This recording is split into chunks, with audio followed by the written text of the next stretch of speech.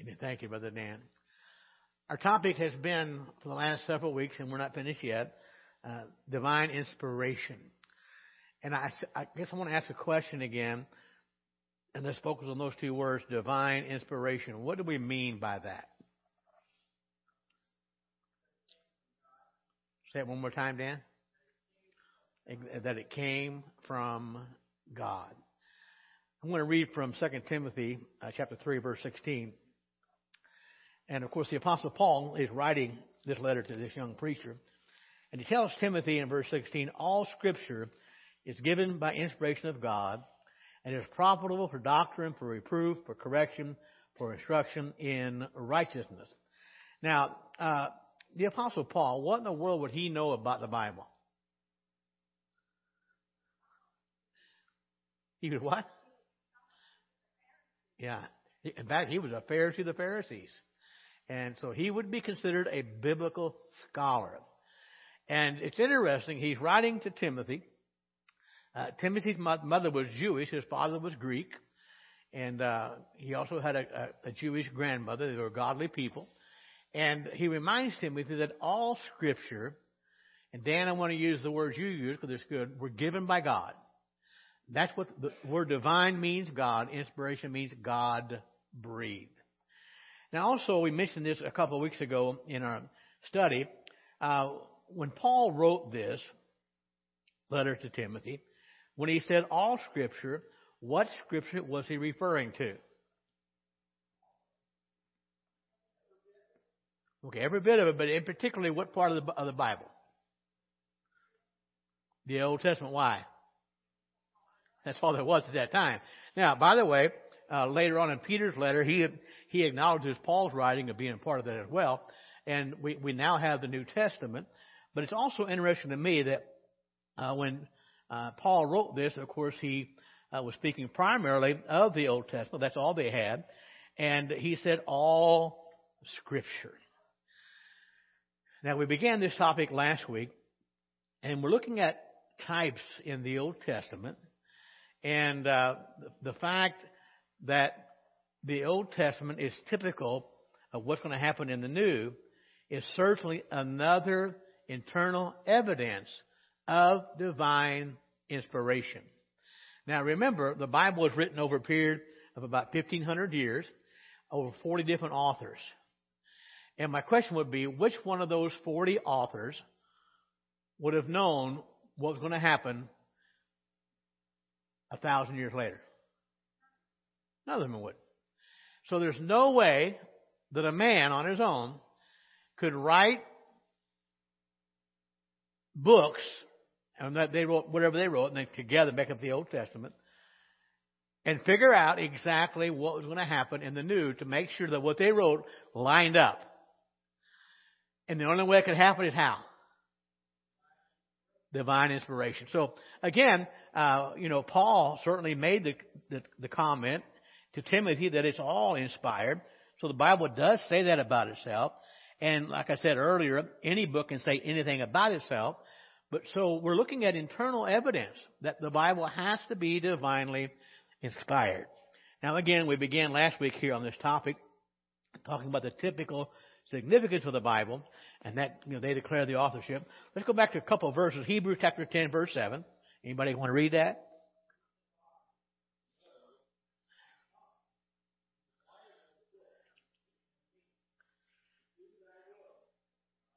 All right, somebody read John 5:39, please.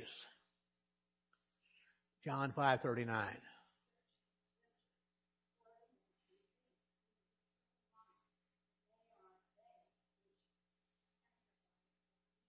Thank you, Phyllis.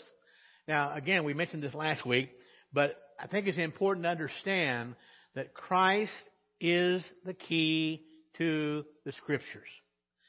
The writer of Hebrews, quoting Jesus, Jesus said, in the volume of the book, it is written of me.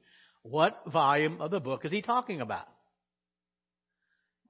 Well, all of it, the Old Testament primarily. It was written of Christ. And then in John 5:39, Jesus gives the command to search the Scriptures. He was talking, of course, to the religious people, the Pharisees. He said, you think that in them you have eternal life, But eternal life is not in the Scriptures. Jesus said they testify of Him. Eternal life is found in Jesus Christ our Lord. So even Christ Himself, 2 different times, clearly stated that the Old Testament is written about Him. Now, that being said, as we read the Old Testament, who should we look for there? For Jesus. See Him in the pages of the Old Testament. Now again, we know today we have the New Testament as well. We have the 3 synoptic Gospels. We have the Gospel of John as well. But Jesus didn't say search the Gospels. He wasn't talking about that. They weren't written yet. He's talking about what Moses had written down, what the prophets had written down. He's talking about the Old Testament. Now, if you're a student of the Scriptures, you know that the Old Testament is certainly covers a lot of history. It talks about the flood and things like that, and the beginning of the Jewish race and the kings and the judges and all the events during those times. And so there's a lot of historical facts in the Old Testament. But we need to understand the Old Testament is more than just a gathering of historical facts. We also know that when you get to Exodus, Leviticus, and Numbers, and Deuteronomy, there's a lot going on that we're told about of the social and religious legislation during that time, things they were to obey to be right with God. And there was also a code of ethics. So all that is true, but if that's all we see when we're looking at the Old Testament, we are missing what God wants us to see. Jesus says, they testify of me. So we need to be looking for Jesus in the Old Testament. So the Old Testament is really a stage that gives a lot of symbolism and ritualism to the whole plan of redemption. So my question is, when did God come up with a plan of redemption? Do what? What do you mean before creation? He did. It wasn't after Adam and Eve sinned. It wasn't when the flood came. He always had a plan of redemption. And that plan of redemption unfolds gradually throughout the entire Word of God. And it begins, of course, in the Old Testament. So the stories we read in the Old Testament, the events we read about, they were certainly actual events. They did happen. And the Scriptures are there to give us the historical facts. But it's more than that, because they are also typical prefigurations of what's going to unfold as the plan of redemption is come to completion.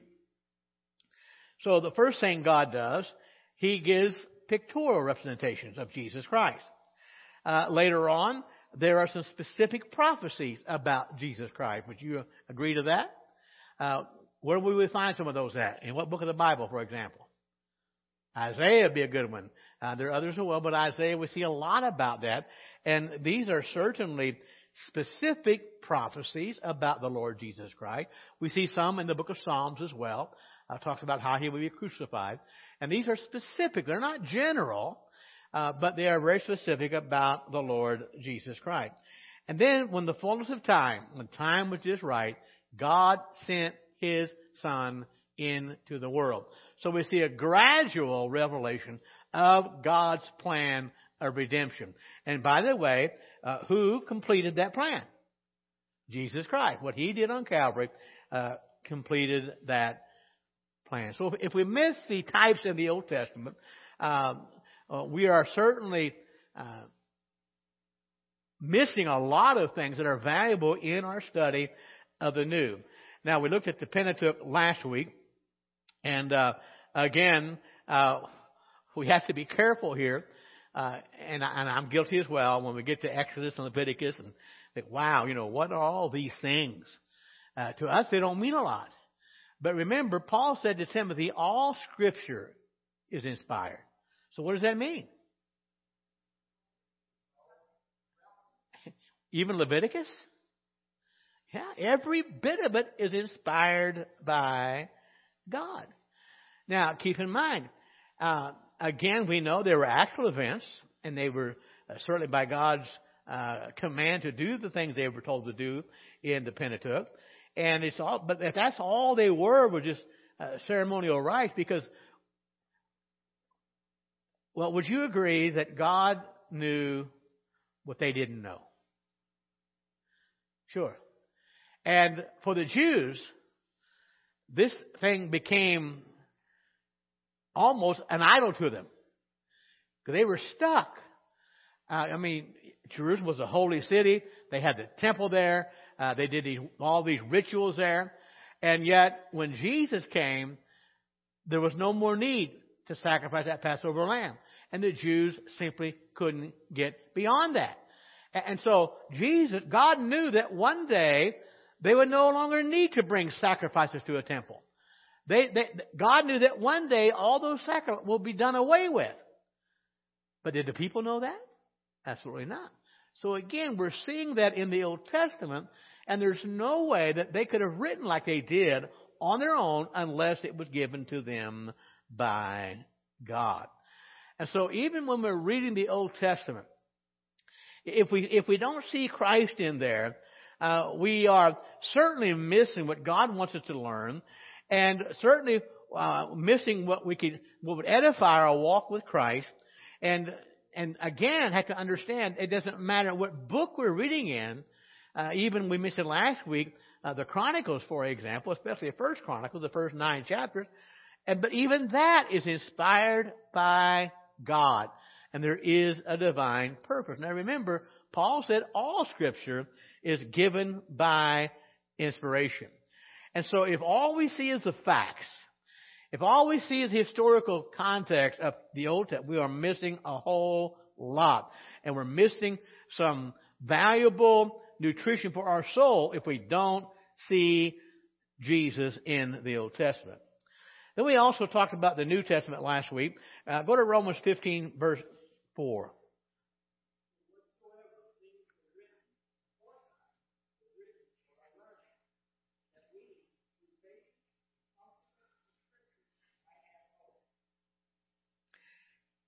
Again, Paul's referring to the events that were recorded in the Old Testament, and Paul says, hey, they're there for our admonition, that for our learning. And then chapter 10 of 1 Corinthians, Paul recounts the time in the wilderness, how they rebelled against God. Look what it says in verse 11, 1 Corinthians 10.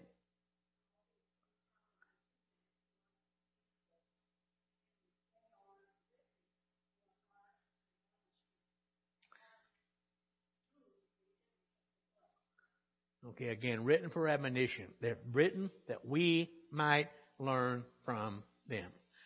So the Old Testament stories were written down as warnings for us today, for them, as Paul wrote to, and for us today as well.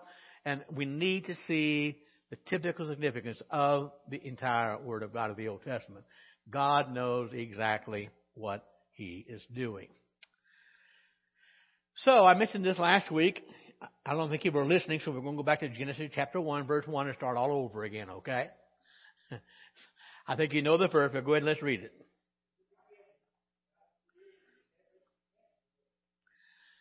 In the beginning, who? God. Created the heaven and the earth. Now, unless I miss my guess, and I don't think I will, we all believe that, don't we? We agree with what the Scripture says. God created everything there in the beginning. But also I want you to realize that here in the very first chapter of Genesis is a treasure chest that's rich in spiritual contents. Now, my opinion is that chapter 1 of Genesis, verse 1, gives us the only reliable, authentic account of the creation of the world. Would you agree? In the beginning, who? God. End of argument. In the beginning, God created the heaven and the earth. But it also reveals God's work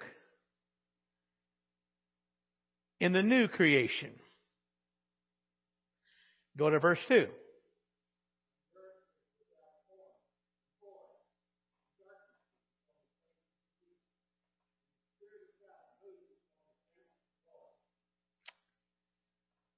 Can somebody explain that to me?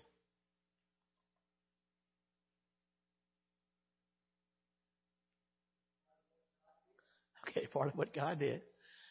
Now, there are... Speak up back there.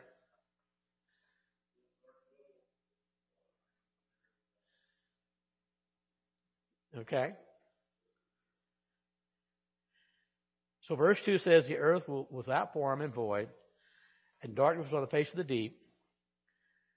So I got to ask myself, is that true? What are you saying, Paul? That's what it says, right? Yeah. Thank you, Paul, for that observation, and that's what I want to hear. Now, the debate is, how could that be? Do what? God said it is, yeah. No, God doesn't lie. And I agree with all that. But certainly, and again, and I don't pretend to know the answer because there are different theories about this. Some believe there's a gap between verse 1 and verse 2. That's called the gap theory, by the way. One of the proponents of that was Adam Dake. And I used to have a Dake Bible, and I threw it away for that reason. But I don't know how to explain it. But here's what I do know. And I don't understand it, because usually when God creates something, it's perfect. But again, I don't think there's a gap between the two verses. But it's sort of giving us a compilation of what's going on as God created everything. But the bottom line was this. The earth was without form and void. And Paul, like you said, the Bible says that is true.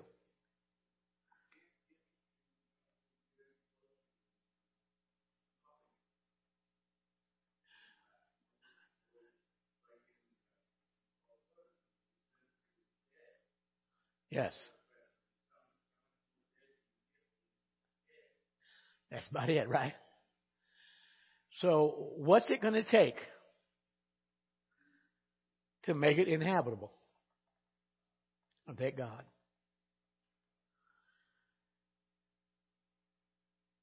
The Bible says darkness was on the face of the deep. And of course, the rest of chapter 1 talks about how God began to speak things into existence. Dry land, separating the water from the water. When God needed light, what did He say? Yeah, He didn't need it, but when He let there be light, He spoke the word. So it took the hand of God to take the earth from being without form and void to being something suitable for us to live on. And there's sort of a parallel here. And we're talking about the typical representation of the Old Testament and the New. But that's also the history of man. We know that God created man. And the Bible says in chapter 1, we were created in whose image? In God's image. But in chapter 3, an enemy comes on the scene. And of course, you know the story. He enticed Eve, and she and Adam both sinned. Her heart was seduced, and unbelief and disobedience was the consequence. And in chapter 3 of Genesis, man fell. And my friend, it was an awful, awful fall. Satan tempted Eve, and we know that he did. And he made God out to be a liar, which God is not, but Satan is. And he says, God knows that if you eat of that tree, you'll know things that you don't know now.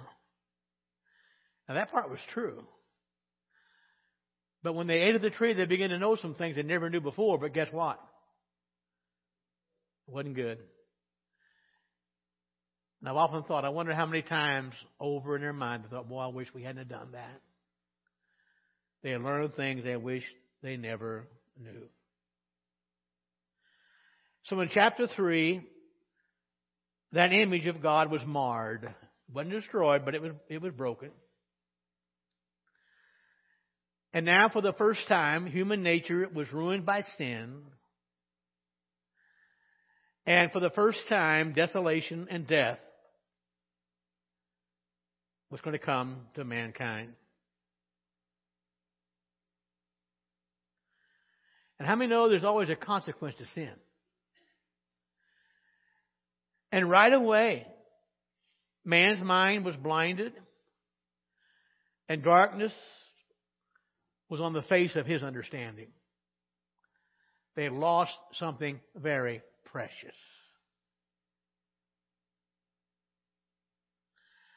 And so in this first chapter of Genesis, we see God doing the work of reconstruction.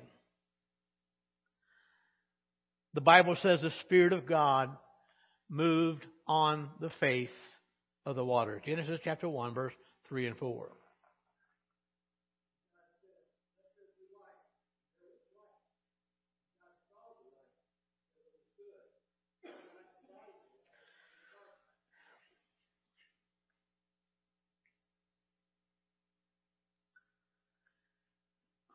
Who alone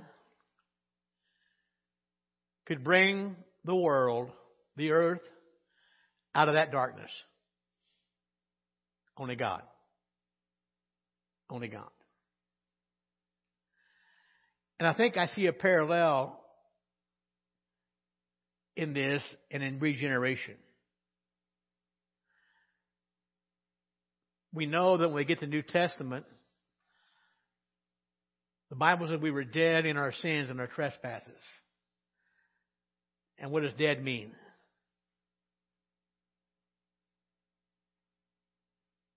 We are helpless and hopeless. And the new birth is performed within the darkened and spiritually dead sinner. And the only way that we can be changed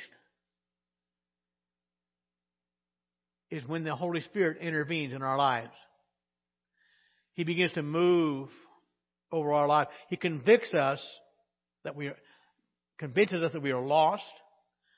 He convinces that we're in a ruined condition. And He reveals to us that we need a Savior. And how many Saviors are there? Just one, Jesus Christ.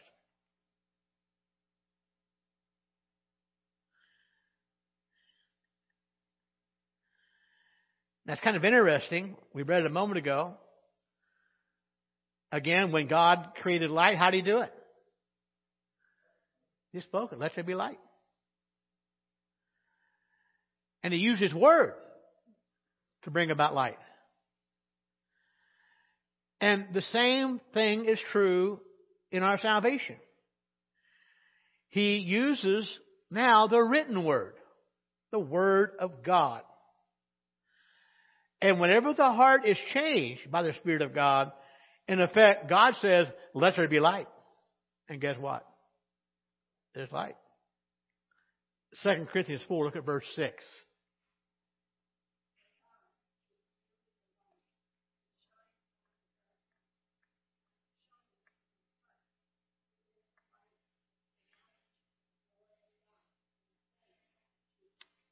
Now, thank you, Phyllis. Now, by the way, in case you think I'm stretching this analogy too far from Genesis 1 to the New Testament, look what Paul says. For God who commanded the light to shine out of darkness. When did that happen? What chapter? Genesis 1. Paul says the same God who commanded the light to shine out of darkness in Genesis 1 has now shined in our hearts. Why? To give the light of the knowledge of the glory of God. Notice it says, in the face of Jesus Christ. So Paul recognized the significance of God commanding light. And Paul says the same God commands light into our life, into our dark, unsaved lives, and gives us the knowledge of the Lord Jesus Christ.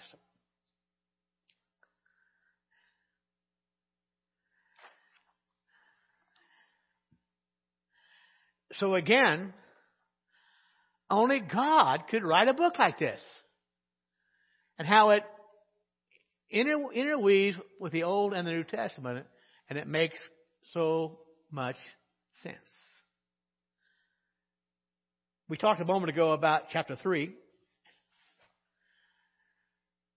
And when sin happened, and God knew that man would need a covering for their sin.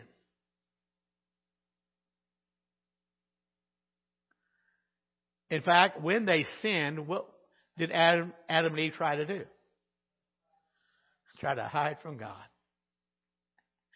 And what did God ask him? Where are you, Adam? Where are you? Now, that doesn't mean God didn't know where he was. God knew. He wanted Adam to realize what had happened. Look where you are now, Adam. Where are you? Yes. Same is true. And so we know that God provided coats of skin to cover their sin. And certainly, we think about this, this particular incident, way back in chapter 3 of Genesis, is full of spiritual instruction that could never have invented or entered the minds of man. So how in the world would God get those skins? What had to happen? Something had to die. A sacrifice had to be made. Blood had to be shed. Well, wait a minute. Who was guilty here? Adam and Eve. And an innocent animal had to die in their place. Die for the ones who were guilty, so that they could have a covering provided for them. So when I think about the gospel and the truth of redemption by shedding of blood, and we think about a salvation through a substitutionary sacrifice, we first hear about it where? In Genesis, in the Garden of Eden. Did you say it again? From the beginning, yes. Now here's what's interesting. Again, who sinned? Man did. But they didn't have to provide a covering for themselves. Marvin, did I hear you correctly when you mentioned the prodigal son? He went back home. And he said, I'm not worthy to be a son. I just want to be a servant. Genesis 3, verse 21.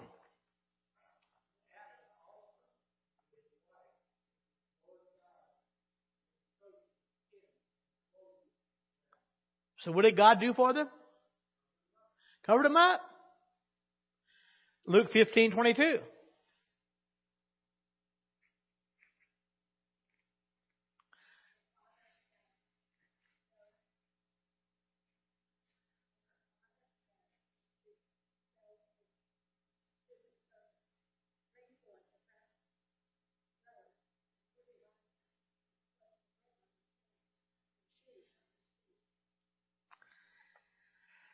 So when Adam and Eve didn't clothe themselves, God made them clothes of skin.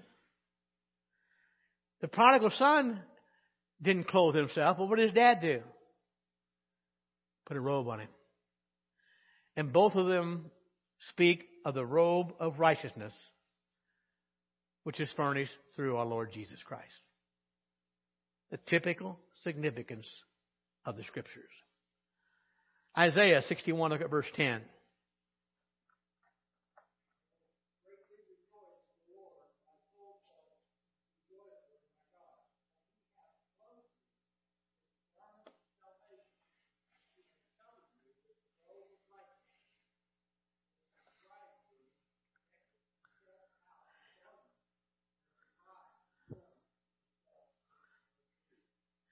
Thank you, Dan. I just couldn't help but underline this as you read that.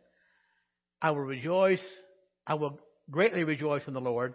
My soul shall be joyful in my God. Why? For he has clothed me with garments of salvation. He has covered me with a robe of righteousness. How many are glad for that? Amen. So we see it in the covering of our first parents' sin with skins of an animal. The innocent died for the guilty. But also in chapter 4, Cain and Abel enter the picture. And certainly Eve's hope of redemption was on Cain in his birth. Look at verses 3 through 5.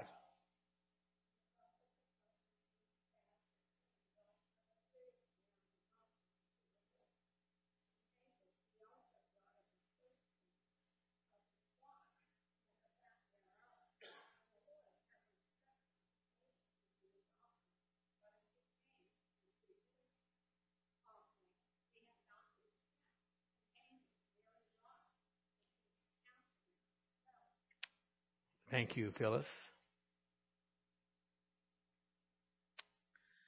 So we see two offerings, one by each brother. They present them to the Lord. And we read about the response with which they met. And in that offering and response, we have a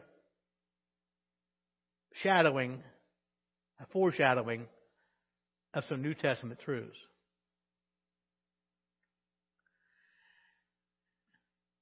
Now, do you remember, think about chapter 3 for a moment.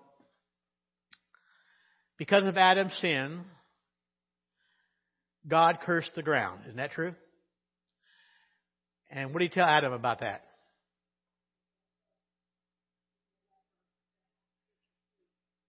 Yeah, you got to work to get it now. I mean, that's just going to be part of your life. That's going to be your everyday thing. And there'll be briars and weeds. And it'll be difficult.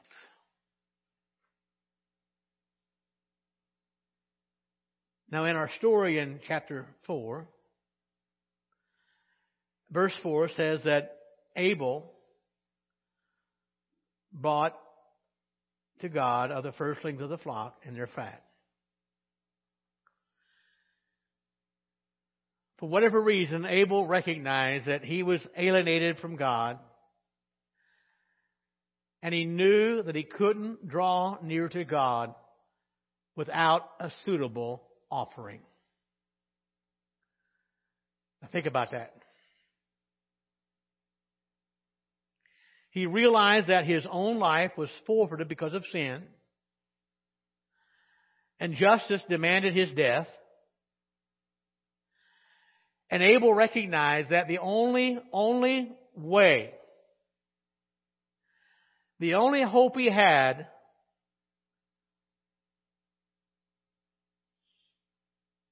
was in someone else or something else dying in his place. Now we know from the book of Hebrews that it was by faith Abel presented his bloody offering to God, and God accepted it. But Cain refused to take the place of a lost sinner before God. Abel goes out of his way to please God. And that indicates that he had faith in God, but Cain was just doing his duty. He was tilling the ground. Nothing less, nothing more. And it's clear, even though we don't understand everything about it, Abel's actions were righteous and Cain's were evil. 1 John 3 verse 12 gives some insight to that.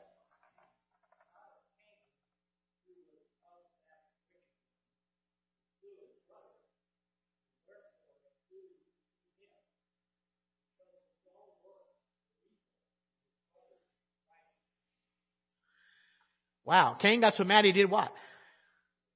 Killed his brother. And in the New Testament, John refers back to that. He said, why did he do that?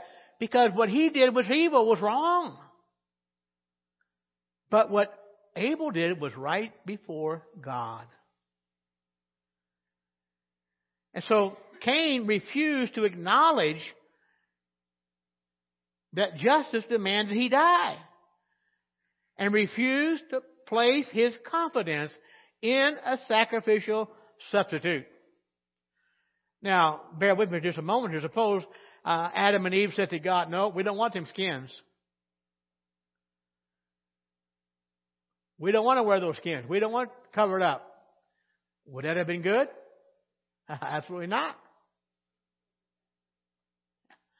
So what Cain did, he brought an offering to God of the fruits of the ground. In fact, it was the product of his own labor. And the result was God rejected his offering. What can we do to please God on our own? Nothing. That's the...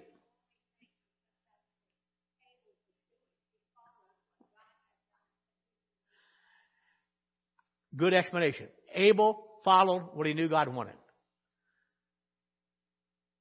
Now, I don't know for sure. The Bible doesn't tell us. But I have to believe that Adam and Eve told Cain and Abel what had happened in the early days, don't you? Yeah, what God had done for them.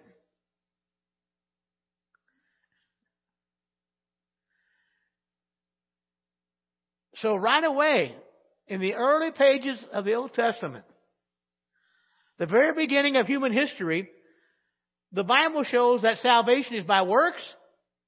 No.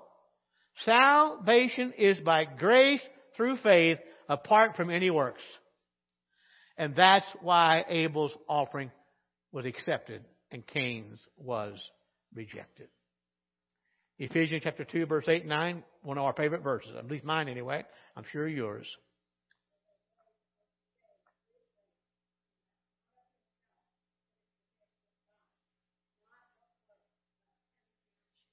What does that mean? It's a gift of God. It is a gift of God. Years ago, when I worked at General Motors, I had a couple of co-workers that were Jehovah's Witnesses. And believe it or not, we had some pretty healthy discussions. And I was a young Christian back then, and I don't know much now, but I knew even less then, okay? And they could not get over the fact that it's just by faith alone. And that's why they go out knocking on doors and they do what they do, because to them, it's got to be by works if you're going to get in. And in my limited knowledge as a young Christian, I couldn't hardly find the words to explain to them. But here's the thing, folks. If it weren't for grace, who could be saved? Nobody could. Nobody could. And so right away, back in Genesis 4, we find out that our salvation, it's not by anything we do. It's only by the grace of God. And it's through our faith. And that faith is a gift from God as well. Then in chapter 6, we come to the story of Noah. Chapter 6, let's read verses 5 through 7.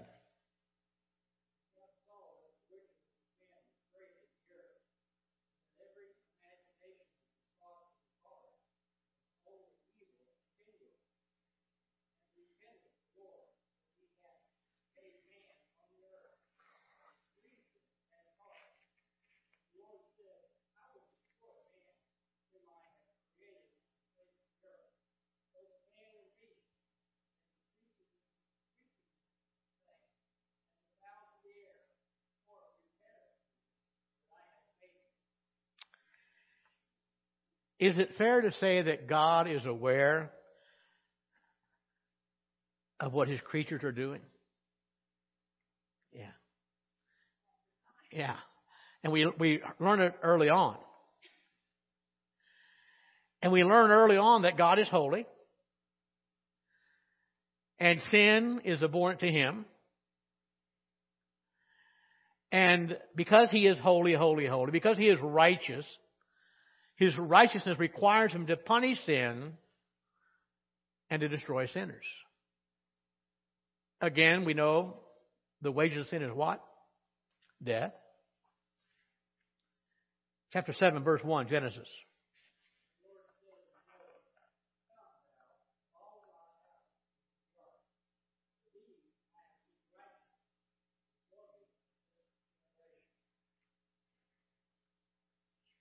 Wow, what a verse. Does that mean Noah was sinless? No. But he trusted who? He trusted God. God told Noah to build an ark. Wonder how many he built before that. This is number one. Well, no reason to build one, at least not yet anyway. But it's interesting.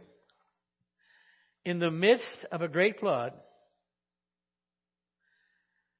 and the ark in which Noah and his house found shelter is another foreshadow, a typification of great spiritual truth. We read earlier, chapter 6, that God was sorry He made man. He said the thoughts of the heart are only continual, are evil continually all the time. And He repented He ever made man. And yet we find here that even in the midst of this great judgment, God remembers mercy. Who received mercy? Yeah. Did they deserve it? No. And we learn that in judgment God remembers mercy, but we also learn He has no pleasure in the death of the wicked. And His grace provides a refuge, and it's available to all whosoever will come and reap the benefit of the salvation He provides.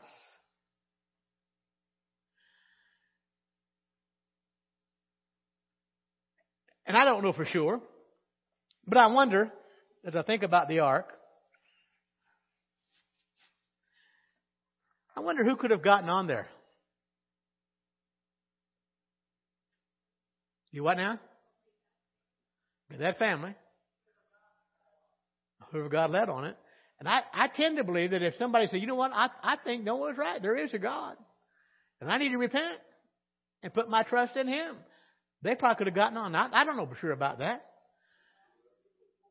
Yeah, whosoever will. Say what, Phyllis? Oh, yeah, they were mocking. Like our world does today, by the way. Isn't that what Jesus said, like it was in the days of Noah? So shall it be when the Son of Man comes again? That's true.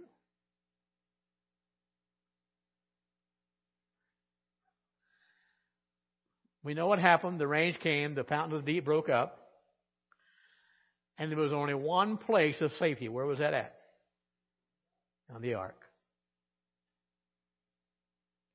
only one place of safety and security. So what does that tell us about our Savior today? How many are there?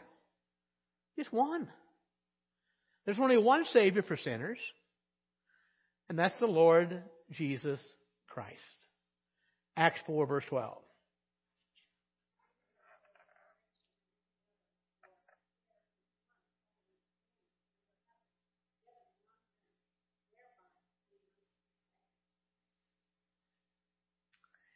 Is that verse ambiguous? You're shaking your head no, Alan. What do you mean by that?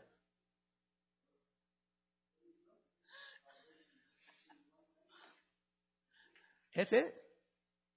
No guessing. Through one man.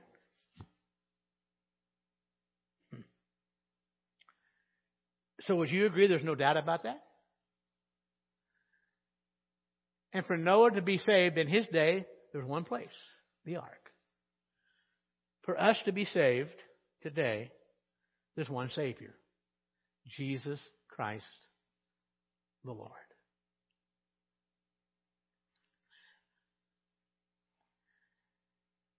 Go to Exodus chapter 1, verse 13 and 14.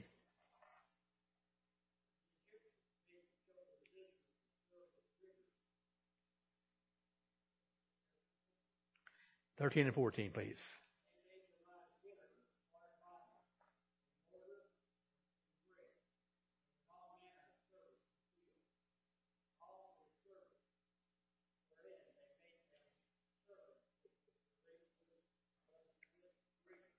Thank you, Dan. Most of you know the story of how they got there. Famine came. Joseph was there. He was second in command. He had food for the world. And his brothers came, and of course they were there for some 450 years, give or take. And early on, it was a friendly environment. But there came a day when that Pharaoh died that knew Joseph, and another Pharaoh came in. And all of a sudden, instead of being friends with the Jews, what happened? They were afraid of them. They were afraid of them. And so, the Israelites in the days of Exodus, they were living in a hostile world.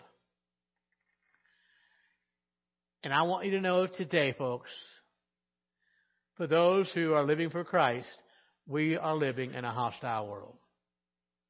The world does not like us, but particularly what we stand for and who we stand with.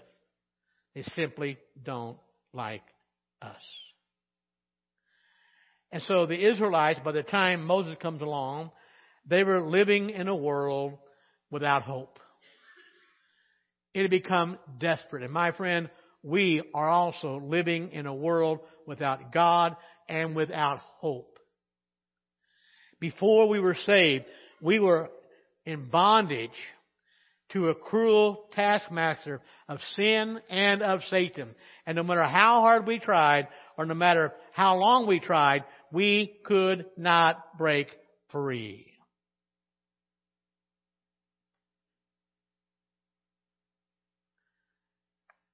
And one night, God told the Israelites, I want you to sacrifice a lamb. And I want you to take that blood and put it over the top part of your door and down the sides. And God told Moses, you tell them, whenever the destroyer comes, he will pass over you.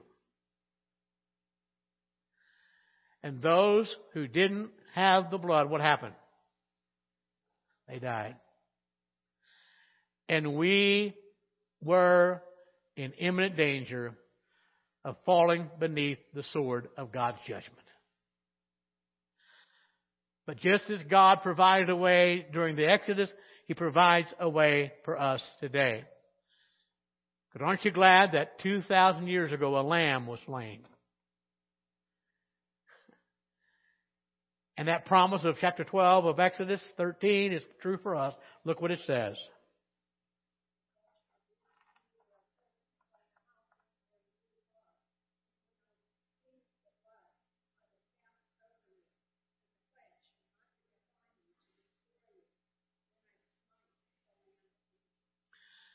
That promise was for them and it's for us today through Jesus Christ. Colossians 1:13.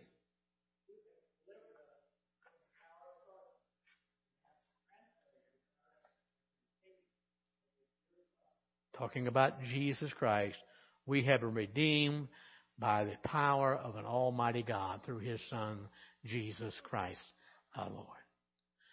So again, we're looking at internal evidence of the divine inspiration of the Word of God. All right, let's stop there for tonight. And let's take some prayer requests.